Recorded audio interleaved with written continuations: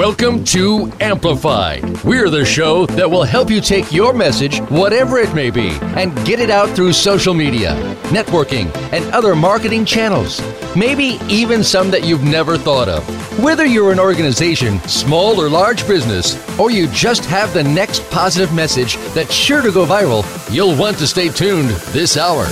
Now, here's your host, Ken Rochon. Well, welcome to Amplified. We are live in D.C., and we have Larry coming on from Arizona. He got up not really extra early. He's always up early to be on any show. And we have, of course, Rosa also in Baltimore. So we just had an amazing weekend in Orlando, Florida with Author 101, and I went to the 10th Annual Unconference with Nancy Matthews. Both wonderful events, met amazing people, maybe even met some new people that will be on the show. So that's pretty cool, too. So, Rosa, how was your weekend? It was great. It was my weekends are busy, but they're great. So a lot of social media work on the weekends too. Okay, I was going to say, don't give too many specifics. We don't want to let the cat out of the bag of what you did this weekend, but since you did social media.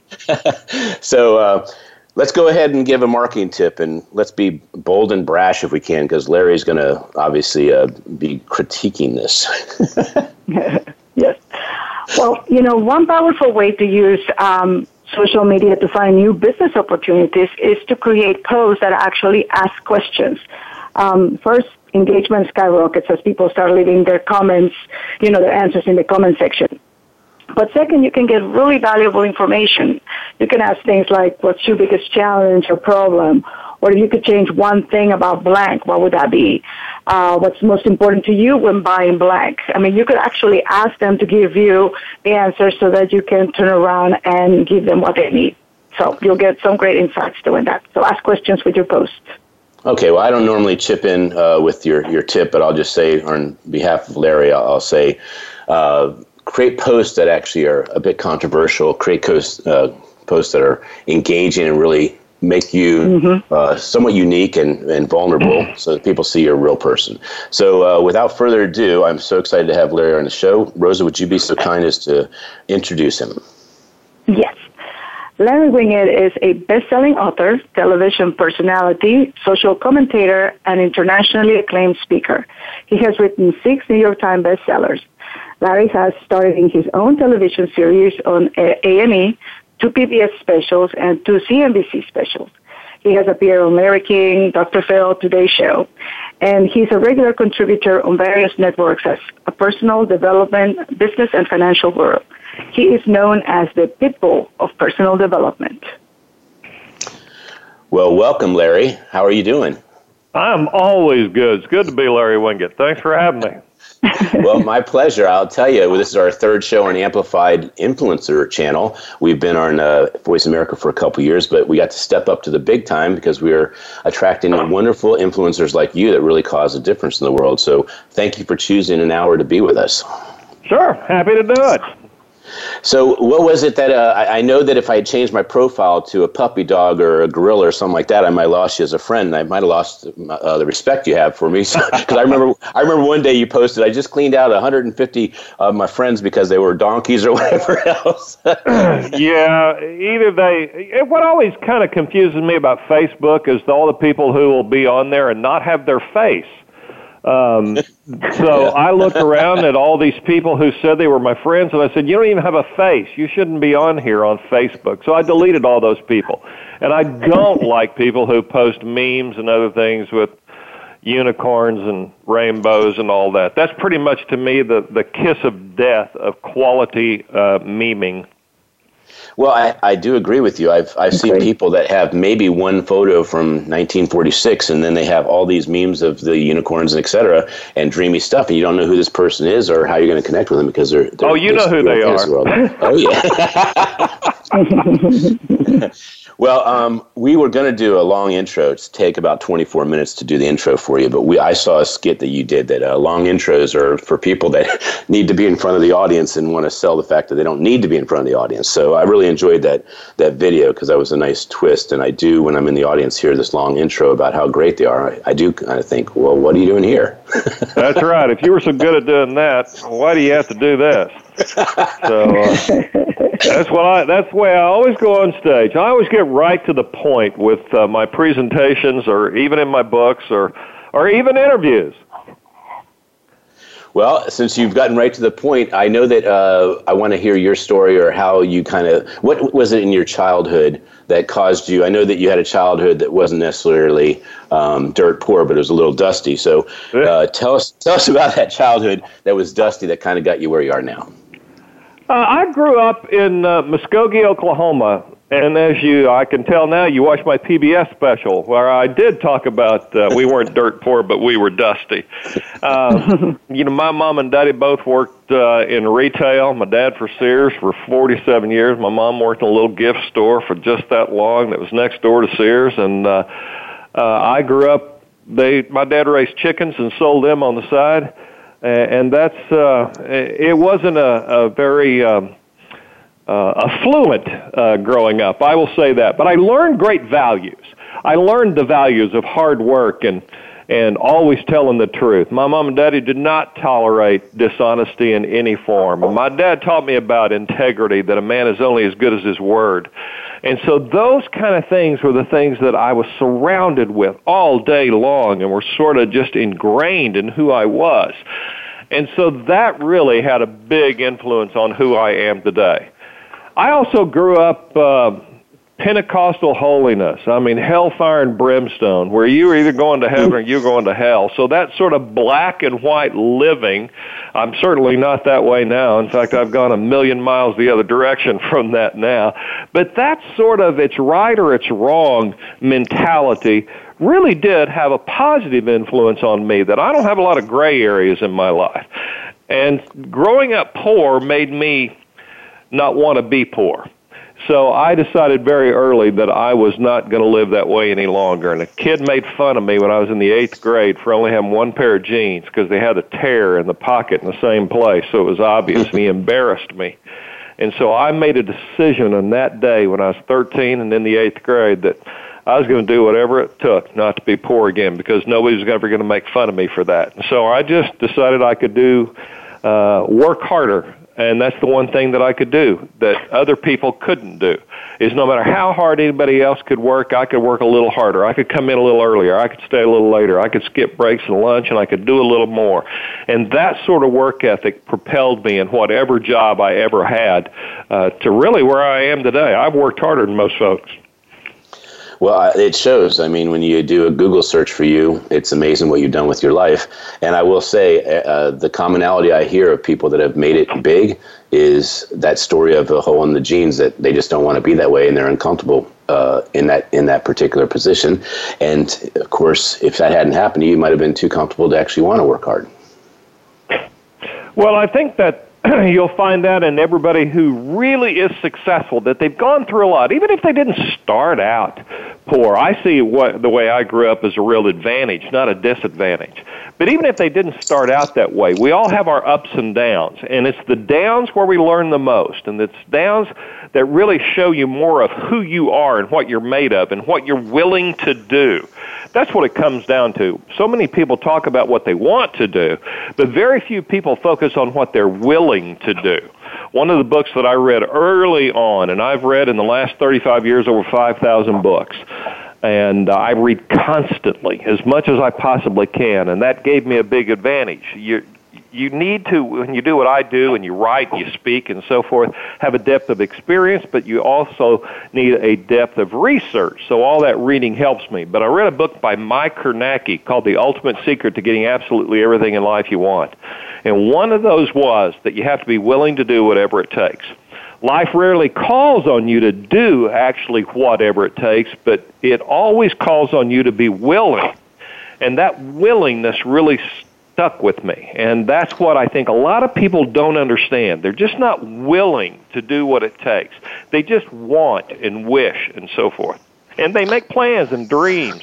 And, of course, we live in a society that's all caught up in their passions and their dreams and all that worthless stuff. Well, I just came out with a book earlier this year, and thank you very much for reading my book I sent you back in 2009 that had the spelling errors on the back cover that you were so friendly to point out to me. And, that's a real friend, is that they tell you when there's spinach on the front of your teeth. So I want to tell you that I did correct those errors, because when I paid my editor to give a once over on the book, or I should say a 2 or 3 times over, I really thought that I was paying $1,000 to get with the embarrassment of grammaticals out of the way. And that book had 42 grammaticals, and the glaring one was on the first sentence of the back cover, and you just can't have that. And so when you wrote me about that and didn't unfriend me on top of it, I said, okay, well, at least I got a good Facebook friend here. And so since 2009, I've written probably another 17, 18 books, nothing at the level or caliber of you have with your 6, I guess, New York Times bestsellers. How many other books have you written besides that? I wrote and self-published 25 books, so I did a lot like you. I had a lot of little short self-pub books before I ever wrote Shut Up, Stop Whining, and Get a Life and sold it. And the only reason I even offered it to a publisher, because I was selling a lot of self-pub books, is that a friend of mine said, you can get your book in bookstores, and none of my little self-pubs were. So I said, all right, I'll sell it to this publisher, and I let them have it. It immediately went to number 1 on the bestseller list. Do you recall who that publisher was? That was Wiley for that. Yeah, one. you've been with Wiley quite a few times. In fact, your new book. They did the first one, and they did the last one. I was with Penguin in between those. Okay. Well, I love the new book. I went and got it last week, and haven't finished it completely, but it's a great read, and I certainly appreciate the preface where you ask people, I guess, to bounce off what the name of the book meant to them, and they said, why are you being so negative? Why don't you create a positive thing about what's right about everything? And then you explain, well, that doesn't really fix the problem. So tell us about that new book. Well, the new book's What's Wrong with Damn Near Everything, about the collapse of core values and how the collapse of core values is destroying us. Every time I write a book, I look around at what's going on in the world and what kind of pisses me off, and that's what I write about. And I've talked in my last 6 books about what people could do. And that's really important to figure out. If you're doing the wrong thing, you need to do something else. I can look at all I've done for 30 years in this business, in the self-help, personal development, business, and I can sort of boil it down to the oldest joke in the world. Guy goes into the doctor and says, "Doctor, it hurts when I do this." And the doctor says, "Well, then don't do that." And so I talk to people about doing things differently in all of those books. And I realized after writing 6 books and spending nearly 30 years on stages telling people what they could do differently, that they weren't really doing it. And I looked around at all of the speakers and all of the books and all the workshops and seminars and all the social media and all the ignorant stuff that we all do, thinking we're making a difference, and we're not. And that's because we're attacking the problem the wrong way. We're trying to just change actions. And while changing actions works, and ultimately that's what you have to do in order to change results, trying to get people to change their actions doesn't typically last very long if it isn't in alignment with their core values. And so our problems going on in the world today, in business, in parenting, in government, and with our money, in every single area of life and business, all come down to core values. So I took it back this time to core values. I wanted us to really look deep at who we are, what we believe, because that's where the actions come from. So that's why this book is a little different than my other books. Well, I wasn't very happy when I went to Barnes & Noble last week, and they only had this book and Grow a Pair, because I wanted to buy them all last week and give a good read to all of them. So, well, you know what? Barnes & Noble has so many books, and bookstores have so many books come through their bookstores, that because there's so many new authors, that your older library rarely stays in a bookstore for very long. They'll carry your current stuff, the last 2, but I've got 7 books out there right now that still do quite well, but they don't always take up shelf space because some new guy's coming along and bumping off your last one. Right. Well, they're all available on Amazon, I'm sure, right? Oh, absolutely. You can even buy a library from me on my website. So, yeah, tell us about that library. That's interesting. Yeah, you get all of my books autographed, and I'll sign them right to you, and you can get the whole library just going to LarryWingate.com. I even have a comic book of my first book, Shut Up, Stop Whining, and Get a Life. They decided that years ago that when they first were going to create graphic nonfiction books, I call them comic books because of the era I grew up in, that I was the perfect comic book superhero. So if anybody wants to see Larry Wingate as a superhero, I look a lot like He-Man in that thing, which is really cool for an old bald guy. So there you go. Yeah, I saw you posted that as 7-year anniversary on your page recently. Yeah, that's pretty cool. So in this library, how many books are you throwing in there? I think there's 7 books in there. Yeah, all the bestsellers plus the comic book. So. Okay, that's a good. And how much is that? You're putting me on the spot here. It's cheaper than you can buy them all together anyplace else. I think it's like $70 or something. Well, you're allowed to put me on the spot too, Larry. I certainly want. I mean, if you want to tell me to tell you how many errors I had in my second edition of the first book, I'll tell you. All right. So I saw a video recently also that you have a rental opportunity for some of your books as well. It's like 6 books. Yeah, it's videos based on a lot of what goes in my books. I did several hours worth of just sitting in front of a camera covering a variety of topics. I talk about 12 different things on there. I've created all these different videos that's really quite lengthy. I think it adds up to about 8 or 9 hours worth of information, and you can rent all of that for me. You get to rent it for a year, and it's only $99. You can even just pick the topic that you want and rent those individually if you'd like, but you can get the whole package for $100, so it's a heck of a deal. Yeah, I wasn't, planning on telling my audience, pitching like crazy, but I just find it fascinating that you have such great marketing mechanisms and your content's so solid. It really would serve anybody to hear that they're their own worst enemy. And I like how you announced to an audience that you had a shirt, the Shut Up shirt that everyone was buying for their friends, but they weren't buying it for themselves. And so you printed it upside down so they could just look down and see it for themselves, right?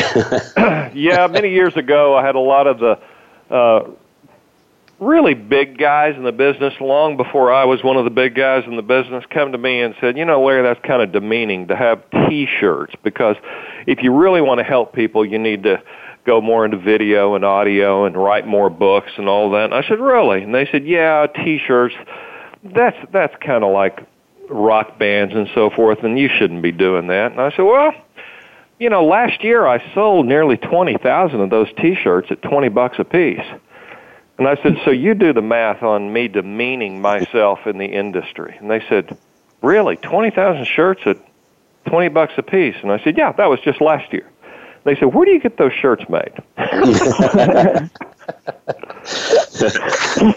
That's really awesome. So I discovered, too, that people read a T-shirt a lot faster than they'll read a book. They sure will. And you know what? Anyone that wears your shirt is a branding billboard for you. So they're endorsing you at the same time. They might as well have the book in their hand. That's right.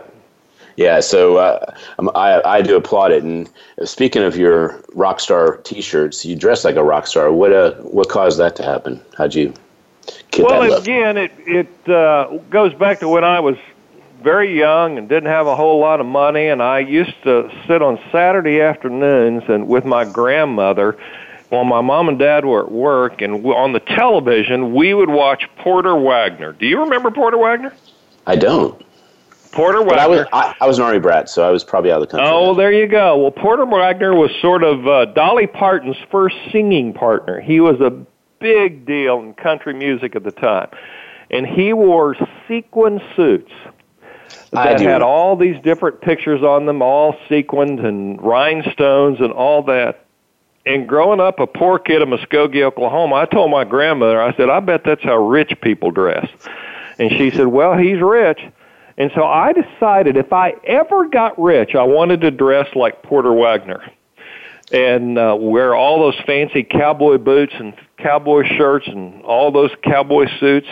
And one day, about, I don't know, it's 15, 16, 17 years ago, I had been a typical kind of business speaker wearing stuff like everybody else wears, and it was kind of boring, even though I kind of added my flair all the time. I said, well, I'm rich, and I dressed like that in my personal life. why not dress like that on the stage? So I started wearing the cowboy shirts and the boots that I'd been wearing off stage. I started wearing all that stuff on stage, and that's when I went on A&E as had my own television show, and I kind of got known as the guy who wore those shirts, and I wear way too much jewelry and and the boots and all that, and it just sort of became part of the brand. And do people emulate that? Do they ask you where they can get that stuff too? Oh, yeah. I've done my boot makers and my cowboy shirt makers a lot of good over the years as a result of that. In fact, my cowboy shirt maker, as a result of all I'd done for the cowboy shirt industry, dedicated a shirt to me that was based on a design that is a tattoo, actually, that goes up my arm, which is a dollar sign going up in flames, and it's called the Money to Burn shirt. Oh, that's cool. Hey, so if you want to give a shout-out to those two manufacturers, you're more than welcome to. Oh, sure. That one is Scully. So, yeah, everybody Scully? should just go online, and you can search anything online. You find all that stuff. And I'm not into Pitch Fest either, but I appreciate it. You know, I want to go to what you said about that. One of the keys to success for anybody is to figure out multiple streams of revenue based on one singular idea. Once you get your point of view, your premise, the benefit that you offer to people, there's a variety of ways of offering your services to others, and the more creative you are with that, the better off you'll be. I heard you guys at the top of the hour talking about your tips for social marketing. I built my huge social marketing following the old-fashioned way by adding value. And that's what people have to do. You have to add a lot of value. But if they don't see your value through video as well as the written word, through T-shirts and everything else that you do, then you're never going to be recognized to as broad of an audience. I agree wholeheartedly. I wanted to ask you about, you had mentioned there's damn near everything wrong with the core values. I was going to start with parenting. So I have a 4-year-old son, and I do agree with you. There's a lot to be said for how parenting has changed. What do you recommend to a new parent? Well, I did write a New York Times bestseller called Your Kids Are Your Own Fault. So I actually have a best-selling parenting book out there, which is, I believe, my most important book, because if we really want to change the way things are, we got to start with the kids. And the reason we're in the mess that we are today is that we have boomers who didn't do a good job with their kids, and that's how you end up with 34% of millennials living with the financial support of their parents. So with kids, what you have to do is be real clear about right and wrong and the core values that you believe are important. Now, the core values that I stress are some of the ones I've mentioned already: honesty, integrity. And honesty is not conditional. We make core values conditional. Integrity is conditional. We heard in the last elections, it's okay for me to be this way because she was this way, and it's okay for me to be this way because he was this way. No, it's not okay. If it's wrong, it's wrong. If it's a lie all the time. And so we can't be conditional in the way we approach our words or our actions. It has to be the same all the time. That's what integrity is. And that's what we have to teach our kids. You know, we can't tell our kids you can't lie or you can't cheat or you can't steal when we have 25% of Americans who steal from the government by cheating on their taxes. You can't tell your kids it's important to tell the truth when the telephone rings and the kid answers it and comes over and says, "Mama, it's so-and-so on the phone," and she whispers back, "Just tell them I'm not here." That's a lie. You taught your kids it's okay to lie at that point. When you get back more change than you were supposed to get back at the grocery store, and you laugh and make fun of the fact that the person counting the change gave you $1 too much, you've taught your children that it's okay to steal and be dishonest. So honesty is something that you have to practice in all areas of your life all the time, and at that point it becomes integrity. And then you have to show the importance of work ethic and adding value to the lives of others and self-reliance instead of other reliance.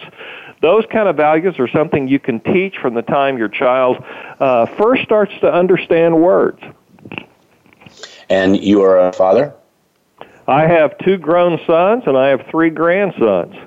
And I let both of my kids write a chapter for my Your Kids Are Your Own Fault book, and I said, you write anything you want to about how it was growing up with Larry Winget as your father. And they both wrote chapters of times in their life they really screwed up, and how I told them that it was important to take responsibility, and what they did to take responsibility for their mistakes and suffer the consequences of their error.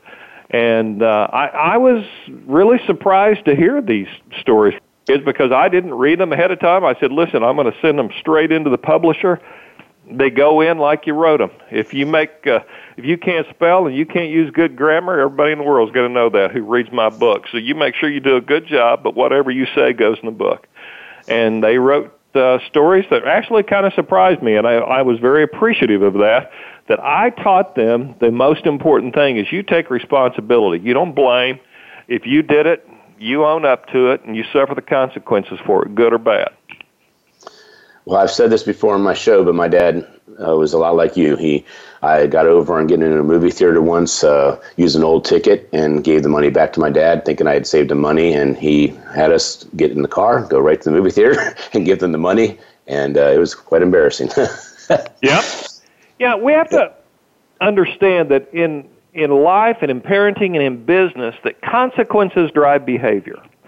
And if you want to change behavior, if you want to control behavior, and you should want to control, one of the things that really ticked off a lot of people when I wrote the book, Your Kids Are Your Own Fault, is that I said in there that your family is not a democracy. Children don't get a vote. You're the adult. You have to guide them, and you must control their behavior. You must manipulate their behavior. You've got to teach them right and wrong. They don't get to decide. They don't get to vote. That families are absolute monarchies, not democracies. Boy, I took a lot of heat over that. But if you want to control behavior and you want to teach anyone, especially kids, and then it moves on up into employees and so forth, you must impose consequences, because consequences will always determine the kind of results that you get, the kind of behavior that people show you. Well, we're going to be going to break in a couple minutes, so I did want to make sure we kind of close out that part with anything else you'd recommend to parents that they could do to raise up an upstanding person. You know, the most important thing I think we can teach kids is about money. I took a poll when I was doing the book, and 99%, which is kind of an overwhelming majority, I sent out a big poll to my base about what do you wish your parents had taught you, and almost everyone, 99%, said they wish they had taught them more about money. Because we have a disaster going on with people's finances because they don't understand how to earn it, save it, invest it, be charitable with it.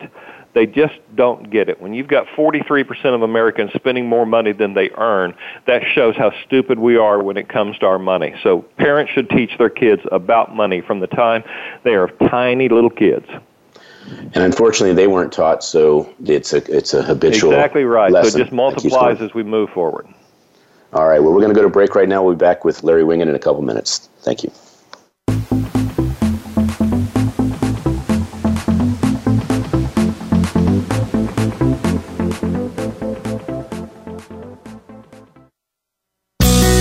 Be sure to friend us on Facebook. You can do it right now. Visit Facebook.com/Voice America or search for us at keyword Voice America.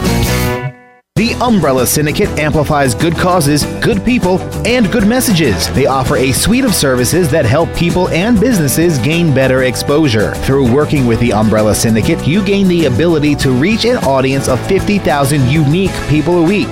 They have recently reached over 20,000 followers on Facebook. You can view their photography and how they use it as a strong promotional tool on their Facebook fan page, facebook.com/The Umbrella Syndicate. Show them your support by liking their page.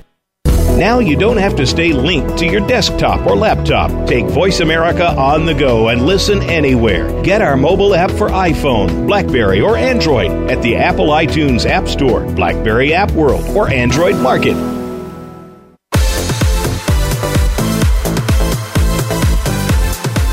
This is Amplified. To reach the show today, please call 1-866-472-5795. That's 1-866-472-5795. We also would love to hear from you via email to info@umbrellasyndicate.com. Now, back to Amplified.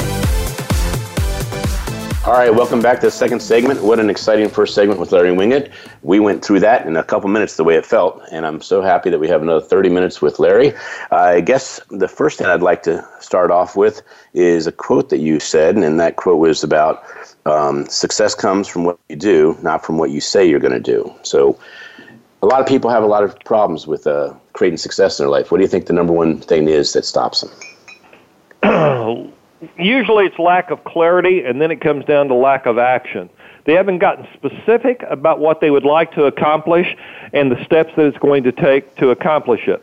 And they've never really taken the action and then stuck with it long enough to actually achieve the results. I'll tell you another thing, and this is the problem people have in business. They forget why business exists. And it's really clear, and I'm always amazed at this, why people don't understand that businesses exist for one reason and one reason only, and that's to be profitable. Otherwise, you're a charity. And if you're going to run a business, that's the problem I have with all these idiot people who are teaching folks everybody should be an entrepreneur and start your own business. Dumbest idea in the world. Most people have no business going into business. They need a job because they can't even keep their car clean, much less run a business that serves others well. But most people need a job because they don't have the skills it takes to be in business, and people that are in business want to know why they go out of business.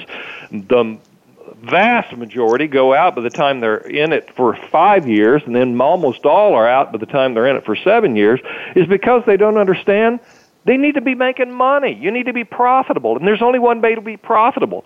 And this works in your personal life just like it does in your business life. You have to earn more money, and you have to cut back on your expenses. But we get confused along the way, and we think that businesses are there to make us happy and to bring about our passion and so we can take care of other people. Oh, bull. It's there to make money, and the only way to make money is to add a lot of value and to serve others well. But people get confused about those areas of business, and they get confused about what they really want and never have clarity around it, never take action on it, and then they don't understand the overall goal. That's a complicated answer to a very simple question, but there you go. Well, I mean, it does actually really address why there's an 80% failure rate in entrepreneurs and new businesses in the first few years. And then, of course, that doesn't mean that the other ones are profitable that lasted. That just means they didn't go to business yet. So I totally understand your point. I work with a lot of folks. I had a woman I was coaching here in my office just this last week, and she very proudly was explaining to me how she had gone from zero to having a six-figure business in a matter of 2 years. And I said, wow, that's great. What did that cost you to do? And she said, what do you mean? I said, you have a six-figure business, which means you've made $100,000. If you're like everybody else, you fudged on about $20,000 of that. So I'm going to say you're running a $75,000, $80,000 a year business. And she goes, yeah, maybe. Okay. And so she admits she lied about that. And then I said, how much money did you spend to make that? And by the time I walked her through all that she had spent to make it, and she was still losing money. And I said, you don't have a business at all. You're running in the hole. That's not a six-figure business. You're running a business at a loss. Stop telling people that you've created a six-figure business. You've created a business that doesn't make money. In fact, it loses money. That's not something to brag about and tell others you have the right to teach them how to do what you do.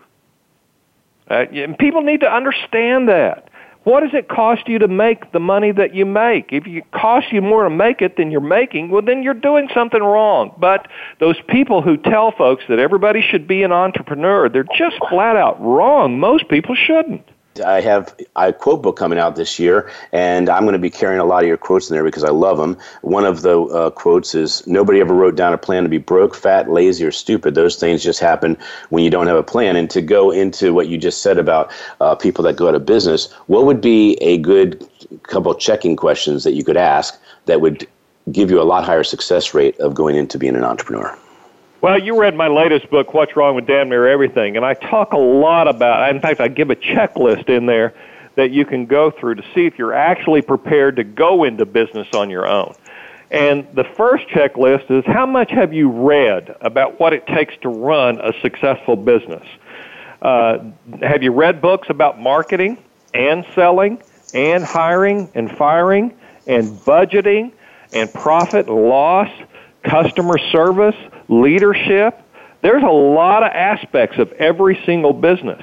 And then have you done true market analysis to see where there's really a need and a desire? It's not about whether there's a need or not. It's about whether there is the desire for people to want your product and service. And if there is both a need and a desire, then you can figure out how much it's going to take you to go into business in order to create a product that people are going to want to buy. Okay, so with that said, I was itching to ask this question earlier in the first part of the show, which is with you reading 5,000 books, I wrote a book called 50 Books That Will Inspire You and Change Your Life Forever. So I imagine with your 5,000, if I was to say, hey, what are 5 books that are really necessary to read? You can restate the one you said in the first program, but what would be go-to books that they could read to start their business? Would the E-Myth be one of them? Well, there are a lot of great books out there. I would say that anybody needs to read anything by Jim Rohn. Jim Rohn was the one guy who taught me most about being successful. Jim Rohn was the guy who really taught me my speaking style many, many years ago, Jim, R-O-H-N. And he talked about principles, and that's what I talk about, principles. I'm not big on strategies and tactics, but I'm heavy into principles. And so anything by Rohn, I would definitely get into. Then I would read First You Have to Row a Little Boat. First You Have to Row a Little Boat.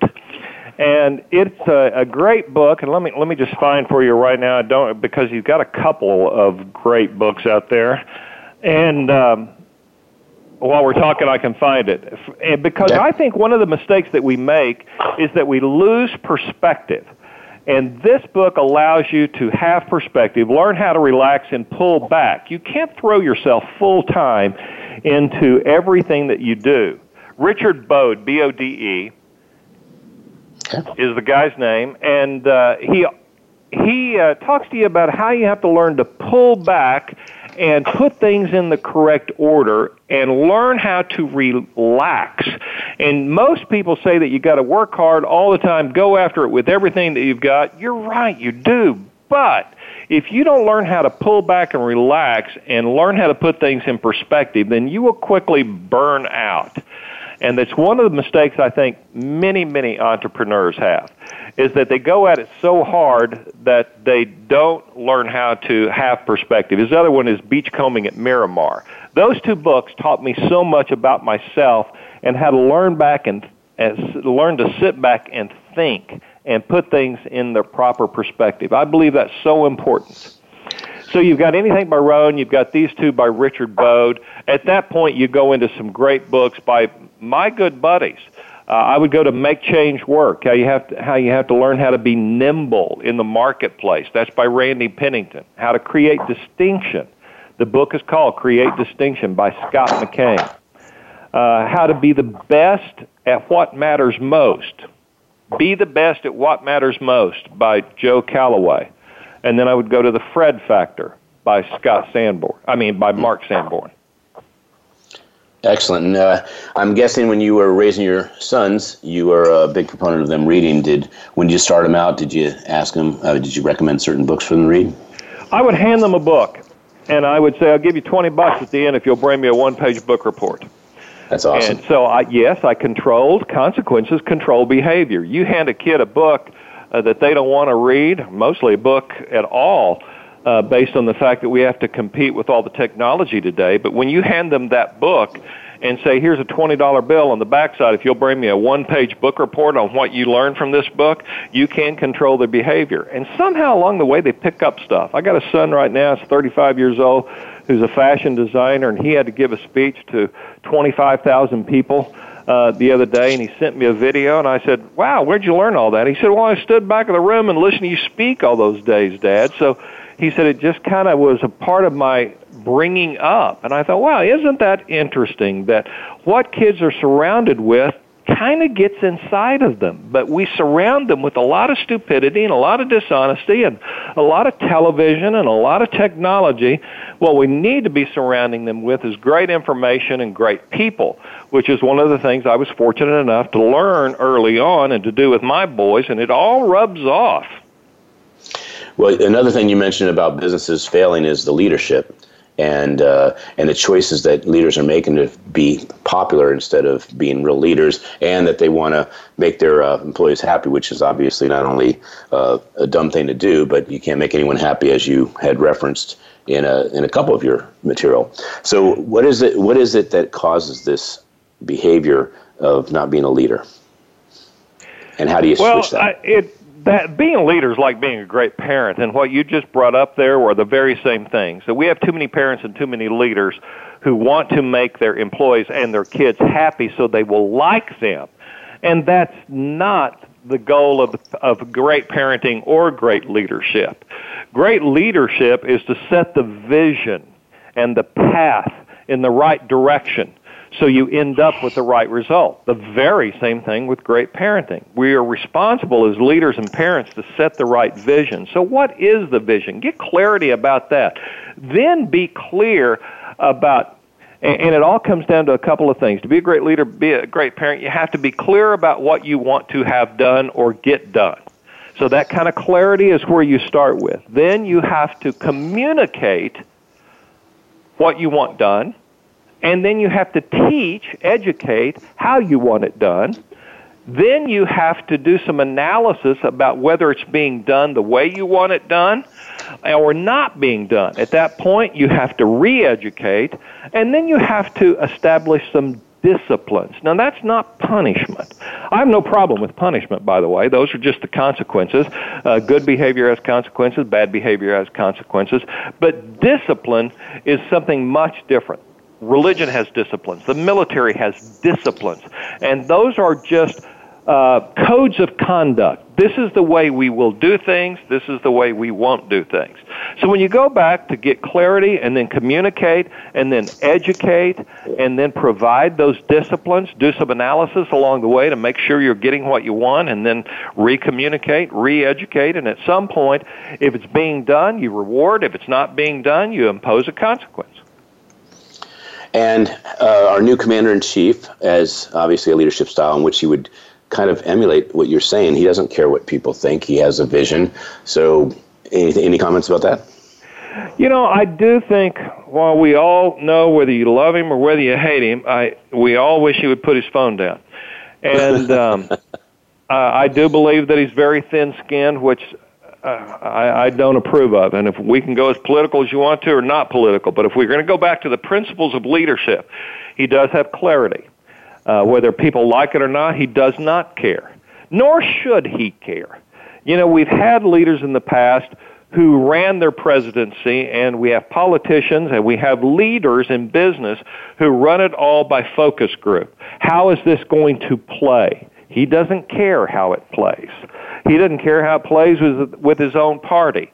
He runs the country like a CEO should run their business. Some people say that's not the right way to do it. I personally find parts of that very refreshing, because when you can look back at George W. Bush, and I wasn't a huge fan, even though I'm an extreme conservative, and say his line, "I am the decider," that's a pretty good line. I think we've missed having a decider, and I think parents should be the decider in their family, and I think a business leader has to be the decider. Somebody has to say, this is what we're going to do, we are not doing this, and this is what I'll put up with and what I won't put up with. We need that from our leadership. And that's referenced a bit, if I recall, in Grow a Pair. Yep. Very good. And I have a quote that I want to read that kind of went along with the financing or the money issues people have. And it's, your biggest problem is not in your wallet or your bank account. Your biggest problem is between your ears. You will fix your money problems when you fix your other problems. So we've talked a lot about what those other problems are. But how do people get out of their way quickest? I recorded an audio series for Nightingale Coney years ago called Get Out of Your Own Way.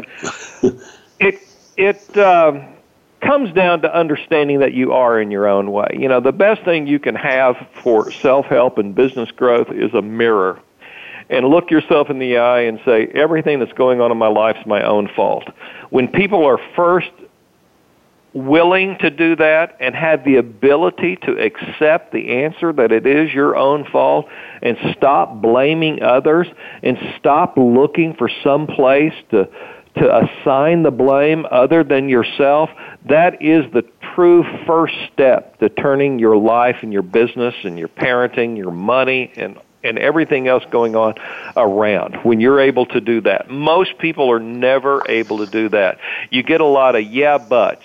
Yeah, but if they had, forget all of that stuff. Realize at some level, everything that's going on in your life is your own fault. Now, I get a lot of pushback on that because they say, Larry, you don't understand. This really isn't my fault. And the way I'll handle that is I'm not going to argue with anybody. I'm really not. I'm kind of like what you just said Trump was. I don't care. You can believe me or not believe me. That's your business. Doesn't matter to me. But let's just say something fell out of the sky and hit you on the head, and that it really wasn't your fault. What you do about it is still your fault. That's right. So at some level, even if you didn't cause it, how you react or respond to it still comes down to you. And so you are the key to your success. So if you want to get out of your own way, stop all blame. Go right to the source of the problem, which is you. Think about your thinking that caused it, your actions that caused it. Make a decision to do things differently in the future. Look at the core values that created the actions that created the result. And that's when you can turn things around. Work backwards. Here's my result. What actions caused the result? And what was going on in my belief system that caused me to believe those actions are the correct actions to take? When you work backwards, it's much easier to solve. Well, this is my favorite part of the entire show because it really is the part that if people are listening to the show and they really get what you just said, you've just empowered them because the shift of moving the blame to everyone else is they have the power and you're waiting for them to exercise that power so you can enjoy life or have the life you want. And I've noticed every single person that has a problem in a relationship, they are actually having their finger out, not in.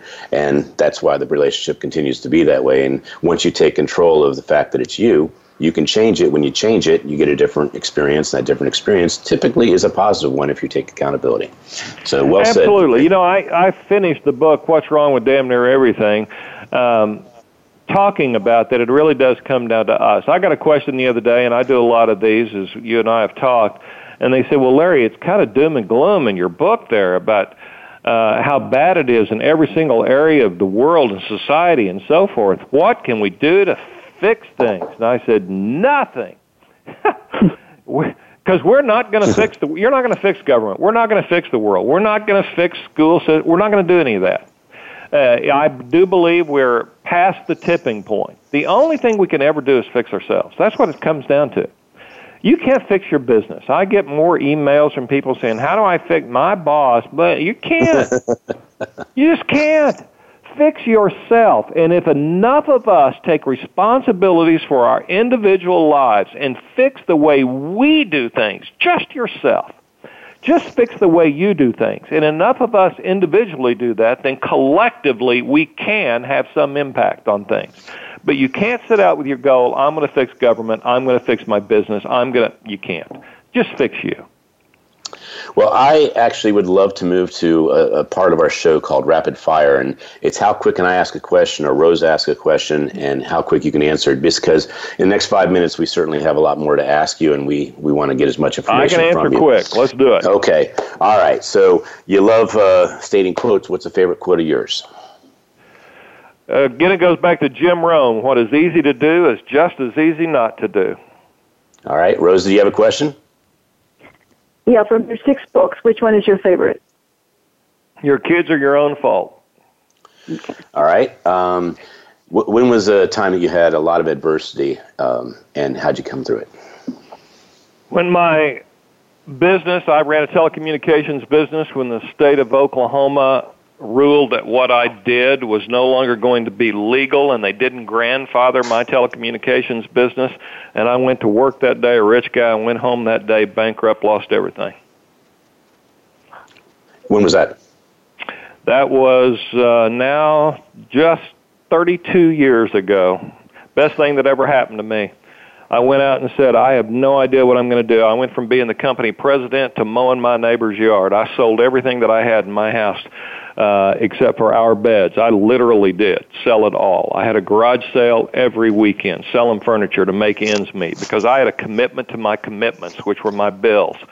And after losing everything, I had it all tied up in that business. I had to make some really tough decisions about how I was going to move forward.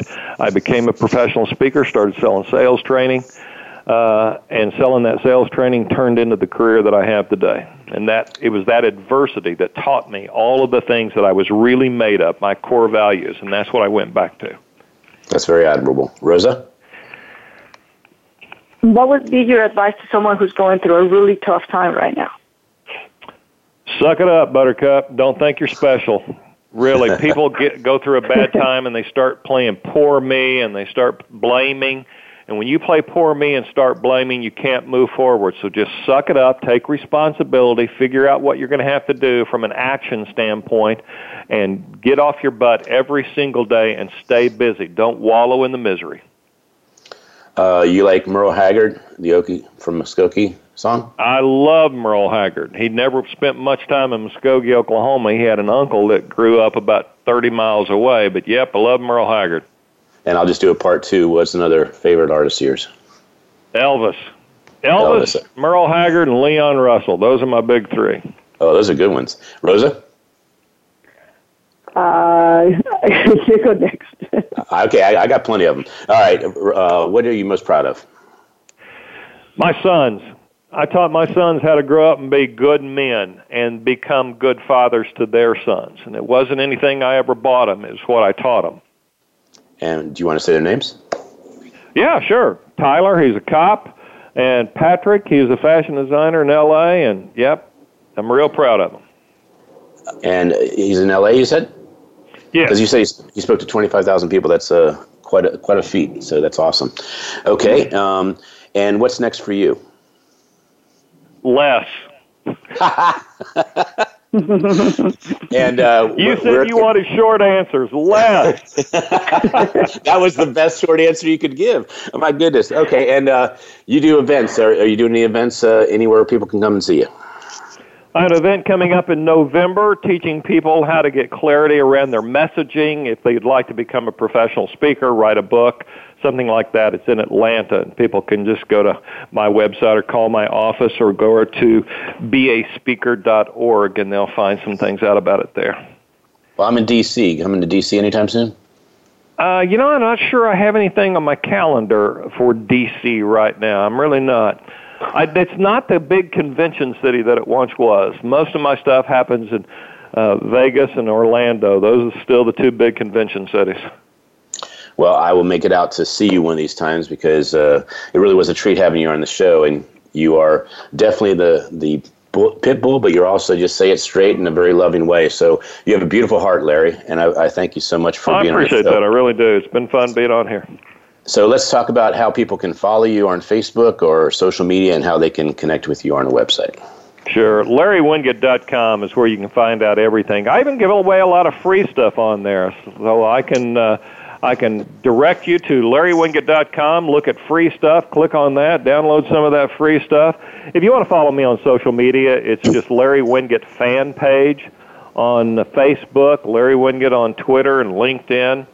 And I'm very interactive on Facebook, so we mix it up. I post something provocative every single day to make people mad, to make them think. If you make them mad, they'll think, and they'll get clear about what they believe if they're arguing with you about what you believe. So that's always a good thing. Well, Larry, thanks again for being on our show. Really enjoyed the conversation. And, of course, if you look up Larry on Facebook, you'll find out all kinds of other places you can experience him, follow him. And you're a leader that I actually want to follow. And so I hope I can help you in the future. And just let me know how I can, Larry. Thanks. I appreciate it. You two have been a lot of fun to talk to. Okay. You have been amplified, and we will be in touch later to find out how we can get together in Atlanta. Have a great week. Thanks a lot. Take care.